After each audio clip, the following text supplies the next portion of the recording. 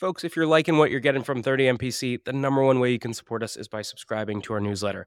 Every week, you only get 2 emails. On Monday, you get a content roll-up of everything that dropped last week. And on Fridays, I pick one topic and I personally write a deep dive on things like how to cold call, how to run a discovery call, or even how to hire an AE. So if you're liking what you're getting here, take 2 seconds, go to the show notes. You'll see a button to subscribe to our newsletter, or you can go to 30mpc.com/newsletter and do it there. We'll catch you soon. Cheers.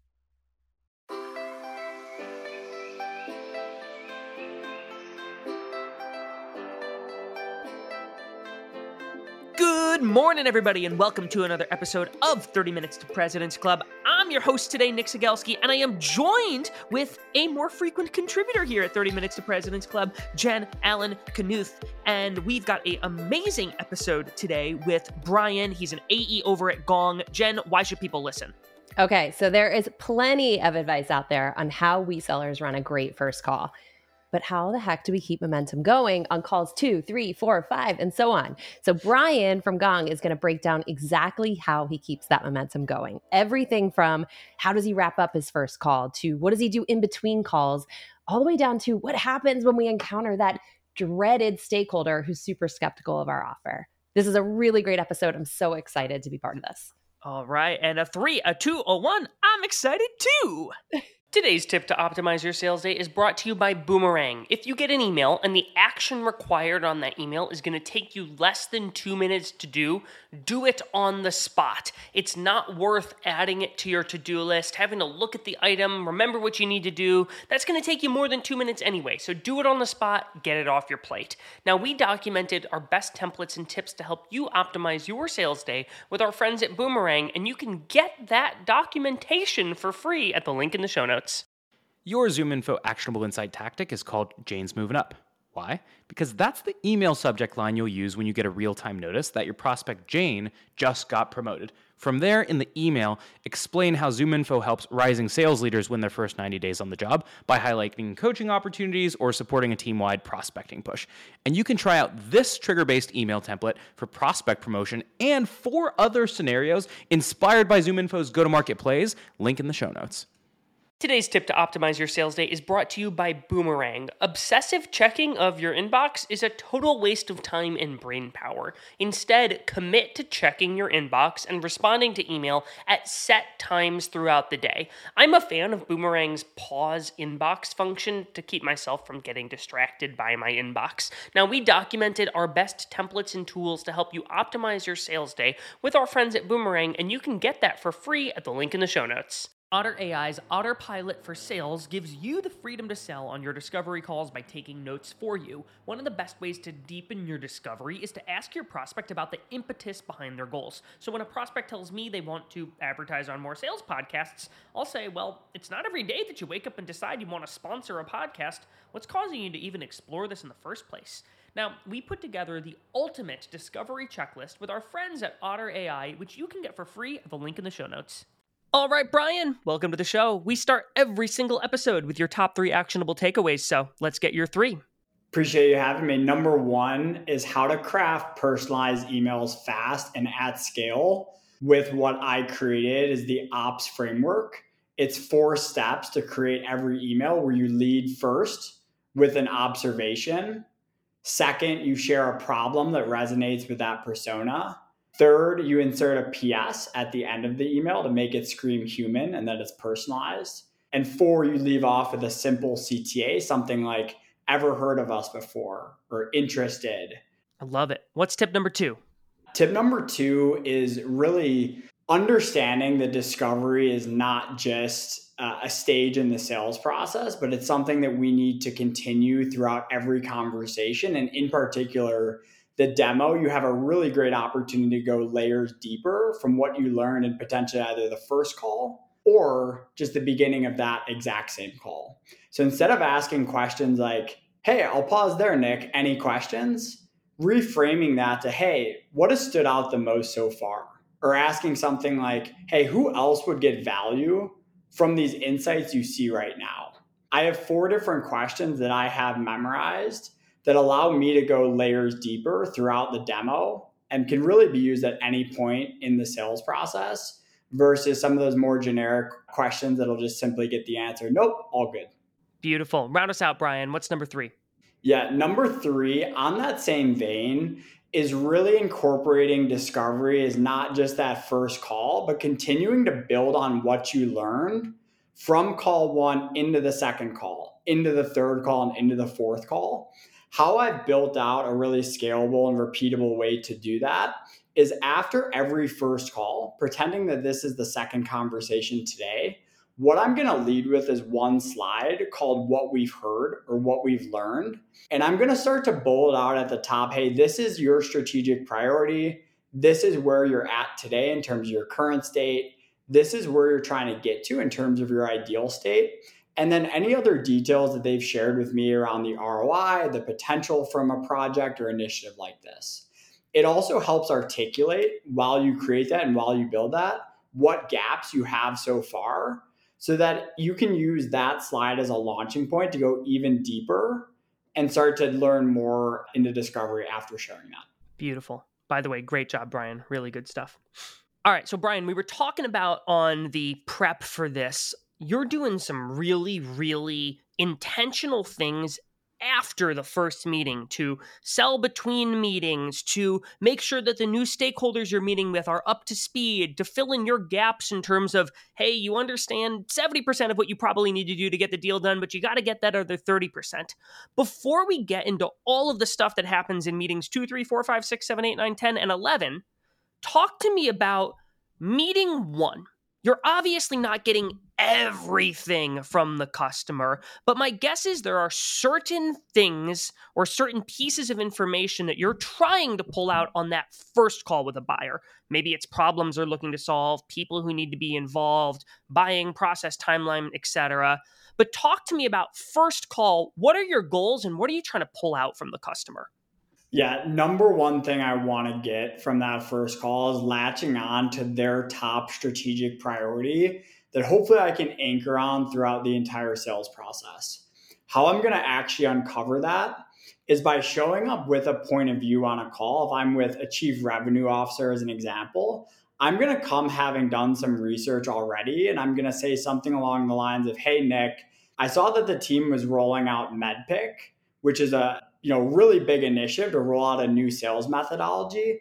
Is that the number one initiative you're driving towards here in September? Or does anything trump that as an even larger priority today?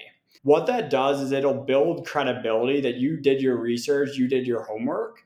And there's 2 really great outcomes. They either say, 1, yes, that's the number one strategic priority, and you can dig deeper and deeper. Or they'll say, hey, that's really big, but actually this piece over here is an even larger priority today. Everything really will anchor around that top strategic priority. From there, I want to make sure I can get any other requirements out of a first call that would make sure it's a good fit. For my company, it has to be able to integrate with certain pieces of technology. So I'll make sure to incorporate some of those questions later in the conversation, just to make sure it's worth both of our time to continue the conversation. The other piece is just starting to get a sense as to how they're thinking about the problem in terms of where they're at today and where they're hoping to get it to. And ideally starting to quantify what that would be worth in terms of revenue potential. Why I think that's really important to get out of call number 1 is if your solution costs $100,000 and their number one priority that they're going after is only worth $50K in revenue potential, you're probably not the best solution for them, and that's totally okay. But conversely, right, if what they're targeting is worth 7 figures plus, and your solution's around $50K, and you're able to help directly with some of their top strategic priorities, it can really set the foundation for the rest of the sales cycle. I love that. I love giving them something to react to versus just asking an open-ended question. So one of the things I think is sometimes problematic or difficult is when and how long you take to prep. So you talked about the ops framework for your email you're sending them. Is that when your prep is starting, or how do you think about prep and how long does it typically take you? Yeah, I think I begin prep once I have that first meeting scheduled. I like to do really in-depth first call prep, but I don't want to necessarily do that before I've at least been able to set a meeting and have their commitment that they're willing to invest some time as well. Prep used to take me closer to 25 to 30 minutes. And I took pride in that in some fact of like how much research and effort I was putting in. I was able to cut that down to closer to 10 to 15 minutes. And how I was able to do that, I built out a template for my pre-call prep of certain information that I knew was a non-negotiable that I needed to come into the first call with. As an example, a simple org chart of understanding stakeholders that need to be involved at a certain point in the process if the cycle were to continue. In my world, that could be enablement, that could be sales ops, that could be account executives or a chief revenue officer. Other pieces of pre-call prep, starting to understand their technology stack, if they're public or if they're private, if there's anything in the news recently. So I'll simply just put their company name into Google and hit that news icon. Why I have that template built out is there's a lot of different pieces that I want to go through and make sure I'm fully prepared to. And it kind of takes the mind work out of it of trying to remember all those 10 or 15 different details. And I can just instead go straight down in order and make sure I'm really thorough in what I need to understand to show up to that first call and crush it. Well, what's really great about this, Brian, is this prep that you're doing actually then informs what ends up happening in said meeting. You are now showing up with a point of view on, hey, this is the problem that I suspect you are dealing with. The one that you shared was, hey, you're rolling out Medic or MedPick, and my guess is there's some stuff associated with that. But then you're also figuring out who are the other stakeholders that I probably need to have a conversation with. And when you show up saying, here's the problem I think you have, and here's the people I think we need to involve, if you're right with both of those, holy cow, you've made things so much easier for the buyer to be like, yeah, that's right. Let me get you with the team. And now all of the hard work of multi-threading and navigating their org, like it's so easy because you basically did the job for them. So different than most salespeople who show up. They're like, so tell me about your problems. Tell me about your priorities. Tell me about your challenges, which is not terrible, but now the buyer's like, all right, well, let me catch you up to speed. And even if you're wrong with that POV, at least you're showing that you came with some level of prep, and you're never going to be 100% wrong, 100% wrong. So let's talk about the end of that first call. You've done a good job. They were fairly aligned on the POV and the problem. You know the stakeholders that you need to connect with. I know that you know how you sell Gong probably better than someone knows how to buy Gong. You were talking about being prescriptive in your selling process. Talk to me about the last 5 to 8 minutes of that meeting and where you direct the buyer from there. The first 5 to 8 minutes, I'll call out that piece because you need the necessary time, first and foremost, to be able to close out any call efficiently. So just keep in mind, showing that additional feature is never worth it to crunch yourself on time. You can always set up that additional call. I aim to have at least 10 minutes left of every call, even if it's just a 30-minute conversation, to make sure that I can learn their feedback and then prescribe a next step as well. What that process typically looks like, I typically structure the last call pretty similarly, no matter if it's early stage or later stage. But I'll ask them a pretty simple question. And I'll just say something along the lines of, hey, Nick, I know what you shared earlier was that MedPick initiative is super critical to this year's revenue success. From what I shared with our solution today, curious from you on a scale of 1 through 10, how compelling were we and why? Why I ask for the 1 through 10 is because it's going to start to quantify how compelling it actually is. What I've learned is that if somebody answers, if you don't give them that quantification, type 1 through 10, and just ask them, hey, how compelling was today? Or did you like what you see? They could say, yeah, we loved it. This is really exciting. This is really interesting. But that's not really going to tell you, hey, are they ready to move forward in the next couple months? Or is this something that they would maybe want to prioritize a year from now? The second follow-up question to that 1 through 10 is if they say an 8 or a 7, I'm going to say, hey, what would have made it a 10?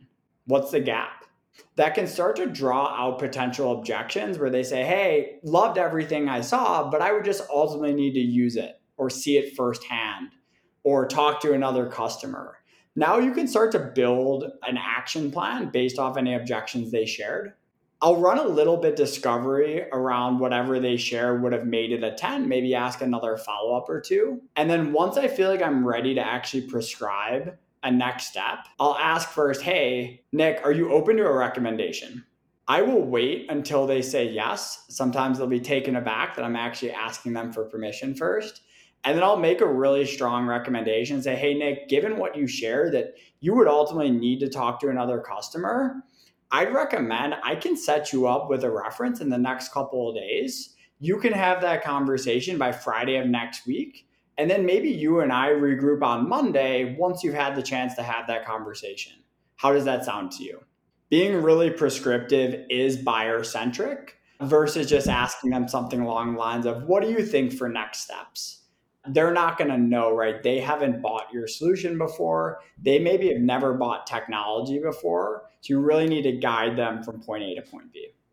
Okay, so when you're making prescriptive recommendations, which by the way, I love because we all know buyers have a hard time buying, do you find that there's like a common like 3 or 5 that end up almost always working, or is it truly unique for every different sales call? What's your experience with that? I typically start for like prescribing a certain recommendation. It actually starts back with that pre-call prep. So before I even enter that first call or second call or call number 11, I have jotted down a couple of options in terms of like ideal next steps. It could be setting up a greater demo. It could be setting up a pilot. It could be having them speak to a customer. It could be looping in a sales engineer to walk through our Salesforce integration. There's probably like 10 different plays that I could be thinking of. But why I want to do that strategy piece upfront is because I need to think about like where we're at in the cycle and where we're ultimately getting to. If I'm not at the right stakeholder yet, I need to kind of steer the conversation in a certain way to make sure that we're able to loop in the correct people that need to be involved with that cycle to ultimately give them the best chance to get a solution like this in their hands. So, what you're doing is really, really brilliant here. You have essentially 10 ish plays that are your commonly leaned on next steps that you know are the right thing for the buyer to do next, that also align with what's right for how you need to manage your pipeline, Brian. And what you're doing at the end of these calls is you're saying, hey, scale of 1 to 10, how are we feeling? And if they give you a 10, my guess is you have 1 to 3 plays that you would then recommend next based on if they're at like a 9 or a 10. If they're a 6 or a 7, my guess is you have other plays that you lean on. So you essentially build out this flow chart of based upon where the buyer sits on that very specific pH scale that you've made, it then informs the next steps that you pull out of your toolkit. And it's really, really sharp. I'm probably going to need to steal that one. I want to talk about a common scenario where, let's say you're meeting with a VP of sales for a particular segment. Great call, things go well, and they say, Brian, we're feeling pretty good about this. I appreciate your recommendation. The next thing that we really need to do is I want you to show a big demo to a couple other of my VPs who handle other segments, right? They're pulling in other stakeholders, which is good. But there's also room for risk where you might have people who have no idea why they're in that meeting. They're not oriented around the problem. And they say, let's do this in 2 weeks. And they give you times and you get this thing booked. Talk to me about what happens between the meeting ending and when that big team meeting happens. There's 2 keys, in my opinion. Number 1 is keeping your champion, or in this case, that decision maker, that VP of sales, engaged and continuing to be a part of the conversation. To your point, I think one of the areas of risk is where they say, hey, go speak with X, Y, and Z, and I'll regroup after. You need to be prepared to push back and make sure that they're able to join that call and give their perspective on the value they've seen. Why that's so important is, who does it mean more, right? Coming from you, the sales rep, or that internal DM shedding light on how much value they've seen so far. An example of how I would push back is saying something like, hey, Nick, given I know you shared XYZ was the number 1 priority that you need to nail in the next 60 days, and ultimately it's worth north of 7 figures, could I ask for you to stay included on that call? Would love to have your perspective in addition to Jen's when it comes to how we can help X, Y, and Z. So that's the first piece, making sure you can keep your champions. And if you have the decision maker already, continue to be engaged. The second piece is actually engaging those newer folks and making sure that their opinions feel valued, right? And feel heard, and that they're not just like a check the box type of thing before you ultimately move forward. What I'll do is before an additional presentation like that later stage, I'll actually single thread each of the stakeholders on the upcoming call, and pretending for a second that's Jen in this case. I'll send Jen a short note saying, hey, Jen, so excited to speak with you next Thursday. I've heard only great things from Nick. Would love to hear prior to that meeting, is there anything you're keen on learning or interested to hear when it relates to, your specific role or your specific organization? Looking forward to hearing back. So I'll send that note ahead of time. I'll very frequently get a reply on that, probably north of 60, 70%, especially if you're able to add a little bit of personalization and flair specific to their role or some of their priorities you've heard. And then making sure to just continue to go deeper and deeper on that once you're on that call with not only the new stakeholder, but your existing champion as well. One of the things you were talking about in our prep call was how you're operationalizing working your deals in between scheduled meetings. Can you share what that sort of daily battle rhythm looks like for you? I start every single day the exact same way. Once I get online for work, that is. And I've done this for the last 4 years. I'll dedicate about 15 to 20 minutes and I'll go through my active pipeline and I'll go through my opportunities one by one, whether I'm an SDR or whether I'm an AE. This would work for account managers or CS as well. But I'll simply ask myself the question, hey, this opportunity with Acme Corp, is there anything I can do today, Thursday, here in September, to advance this deal in any way?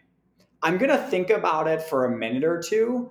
If there's additional case studies I could send, maybe I'll reference back to my previous conversation and start to think, hey, what questions were they asking? Is there any additional value that I can provide before our next meeting the following week? So I'm going to go through all of my active opportunities, all of my active deals, simply ask myself that question. And I'm going to action on my to-do list and basically walk away from those 15 saying, hey, I'm going to send these two a case study. I'm going to send these two an integration video with their CRM that they're really curious to see. I'm not going to touch these 6 accounts because I've done a lot recently. I've gotten a lot from them. And this other account, I'm going to add them on LinkedIn today. Because anything you can do to earn mind share with them for even just 15 or 30 seconds and get them to think about your company and Brian for a second in a positive light, that's a win. We need to keep in mind as sellers, while Acme Corp and that 100K deal might be my number one priority in life, or at least at my company, it's probably their 30th or 40th priority, if that. So anything to win mind share for a minute or two in a positive light before your upcoming meeting is a big win. I love that. And I love the no ask. It's just low effort. It's a reminder. It's being thoughtful. So let me ask you something that used to happen to me all the time. You do what you think is a great first meeting, and then they get kind of silent. At what point do you start to pull back? And how do you make that decision once you're post first call? It's challenging, right? I think just thinking about the selling environment over the past couple of years, most sellers feel like they don't have enough pipeline today or wish they had more coverage, which I think can ultimately make us want to hold on to opportunities and deals longer than we actually should. But you need to know at the same time when enough has been enough, and you'd actually be better served closing out the opportunity or cutting bait and focusing on your existing pipeline of actively engaged or even building up that new pipeline. I don't think there's one silver bullet or one rule like, hey, this is when you cut bait, this is when you stop. If somebody starts to go dark or starts to ghost you per se. But I think it's more an accumulation of factors. As an example, if there's a couple of red flags that come to mind, I'd be more likely to. What those look like for me is if I'm not speaking with power, meaning I'm only speaking to like the manager level or the director level, and I know I likely need to get to the C-suite to win the deal. If I start to have somebody go dark and they're lower level, I haven't even won the real battle yet, which is getting to power and getting the right folks involved. So I'm probably going to cut bait pretty early. Other signs could be just in terms of like their strategic priorities. If they're not that big of priorities, they're not that pressing, they don't have that much pain that you've uncovered, it just might not be a priority. You might not be a perfect fit. If there's anything from a tech perspective as well, where they don't integrate quite perfectly, or there's some more challenges from a technical perspective, that might make me more likely to as well. So just an accumulation of factors. But I think going back to what I'd shared in terms of like how you start every single day, in terms of strategizing your active pipeline, when you go through and you start to strategize and think about that account and you look back and you say, hey, I've sent 3 notes to them, but I'm not at power. They have some technical challenges as well. And I haven't heard from them in 3 weeks. It's probably time to turn a closed loss and move on to the next. And on that note, so one of the things that can be awkward, right, is like you have this great first call with someone. Do you message that back to them? Like, I hate calling it a breakup because nobody likes a breakup with a prospect, but like, how do you think about when you just silently go off and when you actually message back? And if you do message back, what do you say? Yeah, I try to anchor back to value. So if you are using any solution that captures your calls or your initial conversations, review back and listen to what they shared with you. If you feel like you had that really great first call or second call, listen back and remind them what got them so excited on that call in the first place. I'm then going to demonstrate specifically that in the email, because it's going to start to build up some like, hey, I'm really putting in the work as a seller and I really want to help earn this partnership. So one of those examples might be like, hey, Jen, just had a chance to re-listen to our call from the middle of August. And I heard you say that this would be a game changer around X, Y, and Z. And I might actually quote them or link to a snippet of the call. I'll then add a little bit more value and say, hey, wanted to provide this article here on exactly how we do this, or an example of how XYZ customer leveraged this and saw, $1 million in revenue as a result. And then I'll go for my ask and say, given I know how big of a priority that was through end of year, would love to share a couple of ideas I had in terms of next steps or tease at something and offer up a couple times. Yeah, it's really interesting. One of the things that you're doing here is you're taking a very short snippet of the discovery call or whatever call you had with the customer, and you are taking the words that they used, and you're not saying, hey, as a reminder, here's the whole 30-minute call recording. Go listen to it at the minute 12 mark. You're actually sending the snippet. I'm curious, are there any other like creative things that you're doing, like where you're leveraging the call recording during sales process? Yeah, great question. One thing I'm a big fan of is being able to sell between the meetings and keeping them engaged. So I know I mentioned those no ask value touches, but I love putting together like a digital sales room for them. And I'll actually tell the prospect, like, hey, I'm going to continue to add to this throughout the sales cycle or the sales process.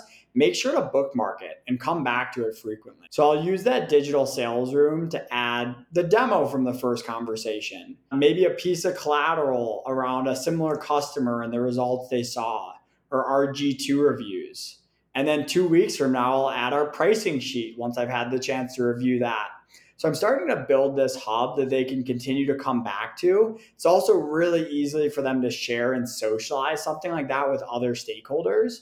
So I'll make sure to write in it. Like, even if I've only spoken with Nick and Jen so far, I'll write, hey, Nick, Jen, and Acme Corp team, comma, and I'll write a short little personalized message in that digital sales room. One area that I've struggled in my sales process is new stakeholders get added to the conversation, especially when things start to go well. And I'll have all of this information in my head and all of these notes and all of these call recordings and a great digital sales room and like buckets and buckets of info about the problem, how our solution matches, all the tech integrations, etc. And then one of the most frustrating things is I meet with, I don't know, a director of sales operations, and they have zero context for why they're even on that meeting, what's going on, who we are, what the problem we solve. And it's like, oh my gosh, I'm starting back at square one. And I'm wondering, are you doing any particular things to like brief that person? I know you talked about that pre-meeting email, but I'm wondering like what fix might you prescribe to someone like me who's showing up to meetings and it's like, we're at square -1. 2 things. One, I would make sure to engage with them in some fashion before that meeting. So if you do have a digital sales room in that email, when you single thread them, you could include that and say, hey, we've also been building out this our company plus your company name digital sales room. Make sure to give it a check before our call. So it's going to start to get them familiarized. Hopefully they start to go down a rabbit hole and learn a little bit more. The second piece is once you're on that call, let your champion start to sell for you as well. So I'm going to tee up my champion in a conversation like that and say, hey, Jen, mind sharing with Nick all the value you've seen so far and why we're investing 45 minutes today to learn if this can be a potential solution for XYZ company. So giving them the opportunity and the stage to do some of that selling for you and just leaning on your champions throughout the process. So what do you do? I want to play off Nick's situation. What do you do if you get that sales ops person? They're like, I don't even think we should be looking at this right now. I'll probably start to reverse them and start to ask them more questions about uncovering their world and their priorities. If they strictly told me something like, hey, this isn't a good idea, it's not a fit right now, I would just ask a short question back and say, hey, I appreciate you offering your perspective there. Curious why you don't feel like it's a good fit for the company right now. And then start to run discovery off of that. At a certain point, though, what I'm going to try to get to is saying, hey, putting our company aside, would love to learn your world for a second. When you think about like Jen's top 2 priorities or top 3 priorities now through end of October, what are you most focused on? Start to uncover their world a bit and then see if your solution can ultimately tie back and make their life easier in any way. What I love about that is that you don't just run to objection handle, right? Like you let them feel heard, you let them feel understood. It's discovery, like you said in the beginning. It's discovery all throughout the process. It's an excellent example of it.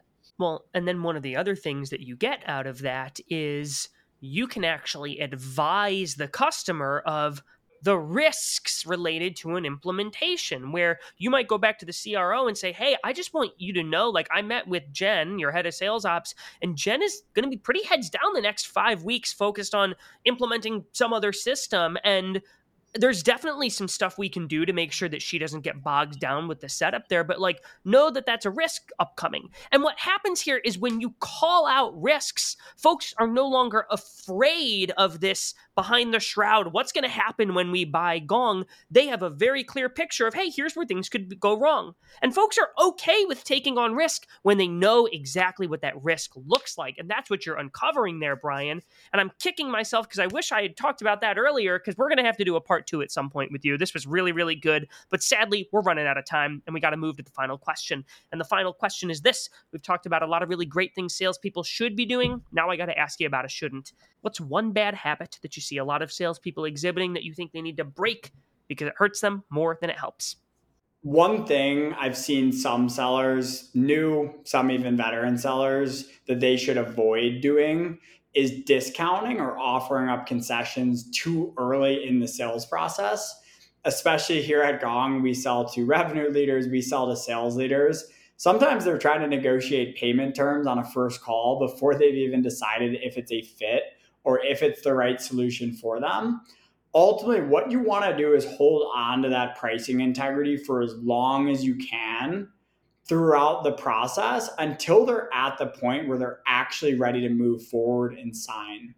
Why that's so important is if you give up concessions earlier in the process, they don't really feel like concessions. If you're delivering pricing and delivering the discount 45 seconds after you show the pricing sheet, that's that new price moving forward, whatever you discounted, and it's going to take a lot of credibility away. Ultimately, it'll give you the most wiggle room at the end if you're holding on to that integrity, and then you're able to meet them where they need to be met, because there's a lot of options outside of just reducing the price. Maybe it's working with them on cash flow or reducing it from a 3-year term to a 2-year term or negotiating a case study in there as well. So like anything else, it's really important to run discovery when they're at that point and ready to sign to figure out what's most important to them and then meet them with where they're at. And hopefully you're at a point where you still have all the levers you can pull. Boom. Beautiful. Brian, thank you for joining us. Everybody stick around for a 60-second recap coming up soon. Here's my secret to being a sales superhuman. It's auto reminders for everything. If I expect any reply from a prospect, I press Command H, and Superhuman pops it right back into my inbox if I don't get a reply in 2 days. That means if you handle an objection, if you suggest times for a meeting, or if you ask for cuts back on red lines, always create a 2-day reminder task and assume they will not reply. So if you want to follow up on time every time, you can get a free month of Superhuman by checking it out in the show notes. Today's deal acceleration tip is brought to you by Demandbase. If you want to save a ton of time as a salesperson and be more relevant, I recommend you prioritize your prospecting by those prospects who are showing buyer intent. It'll keep you from making a bunch of noise and reaching out to folks who aren't in market, and instead you'll reach out to folks who are in market. Now, we built a bunch of templates to help you prioritize, accelerate, and win with Demandbase, and there is a link to those wonderful templates in today's show notes. Today's deal acceleration cheat code is brought to you by Pipedrive, which is a CRM built by sellers for sellers. The best way to drive your pipeline forward is to every single day pull up a list of all of your open opportunities and look at each opportunity by stage and think, what can I do today that will increase my likelihood of winning this deal? That's how you keep your ops moving forward in between meetings that you have on the calendar. Now, we documented 5 cheat codes that can help you cut your sales cycle in half with Pipedrive. There's a link in the show notes to steal them. Today's tactic to triple your connect rate is brought to you by RocketReach, who provides data that lets you reach out to the right person at the right account at the right time. Every time you're reaching out to an account, pull down the contacts. Again, yes, I know it sucks, but the average tech tenure is 2 years, which means 50% of the workforce turns over every year. So look up the account, pull anyone who was hired, and scratch anyone who was left. And one way you can pull verified and accurate data is with RocketReach. So if you like this, check out their toolkit on 8 ways to triple your cold call connects in the show notes. Your top 4 actionable takeaways from this episode are: number 1, use a what I heard slide to show you listened and as a reason to ask further questions in your second, third, or fourth call. Number 2, at the end of your meetings, you should ask your prospect to rate how they feel about what you showed them on a scale of 1 to 10. That gets you way more detailed information than, oh, how'd you feel? You want that quantitative feedback, not necessarily the qualitative. From there, that brings us to takeaway number 3, which is if they give you a 10 out of 10, cool, you should be talking about how you can move this thing forward. If it's a 7, 6, or lower, you should be asking, hey, thanks for sharing that. What would have made this a 10?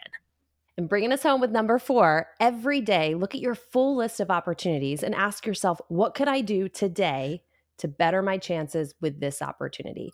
So things like sharing a case study, doing a light touch on LinkedIn, sharing a mini demo video, all things that are no asks for your prospect. Beautiful. Jen, this is normally the part of the show where Armand will ask me how people can help us out, but I'm just going to ask myself that question. Nick, how can people help us out? And I'm going to tell you all, if you didn't realize, Jen is not Armand, and you're going to be seeing and hearing a lot more from her on 30 Minutes to President's Club. And Jen is frankly one of the best salespeople that I've ever met. If you've not listened to her episode where Armand and I interviewed her, she has some really, really great takes on facilitating discussion and disagreement and problem conversations with your prospects. And Jen, I've learned so much from you over the years. Would you mind sharing with the audience just a little bit about yourself so they can know who they're going to be getting sales advice from? Sure. Let me just shrink my head back down to a normal size after you hype me up so much. So I spent about 18 years as an individual contributor in sales, everything from account management to upsell, cross-sell to true new logo hunting to big transformative deal selling. I am not someone who considers myself an expert in all things sales. I've just learned a lot over the course of doing it for so dang long. So I spent most of my career at Challenger, if anybody knows the Challenger sale and Challenger customer book, spent some time at Lavender, and now I'm off on my own with my business, Demand Gen. So the feelings are mutual, Nick. Thank you so much for giving me the opportunity to join you. And thank you everybody for listening. We'll see you next week on 30 Minutes to President's Club.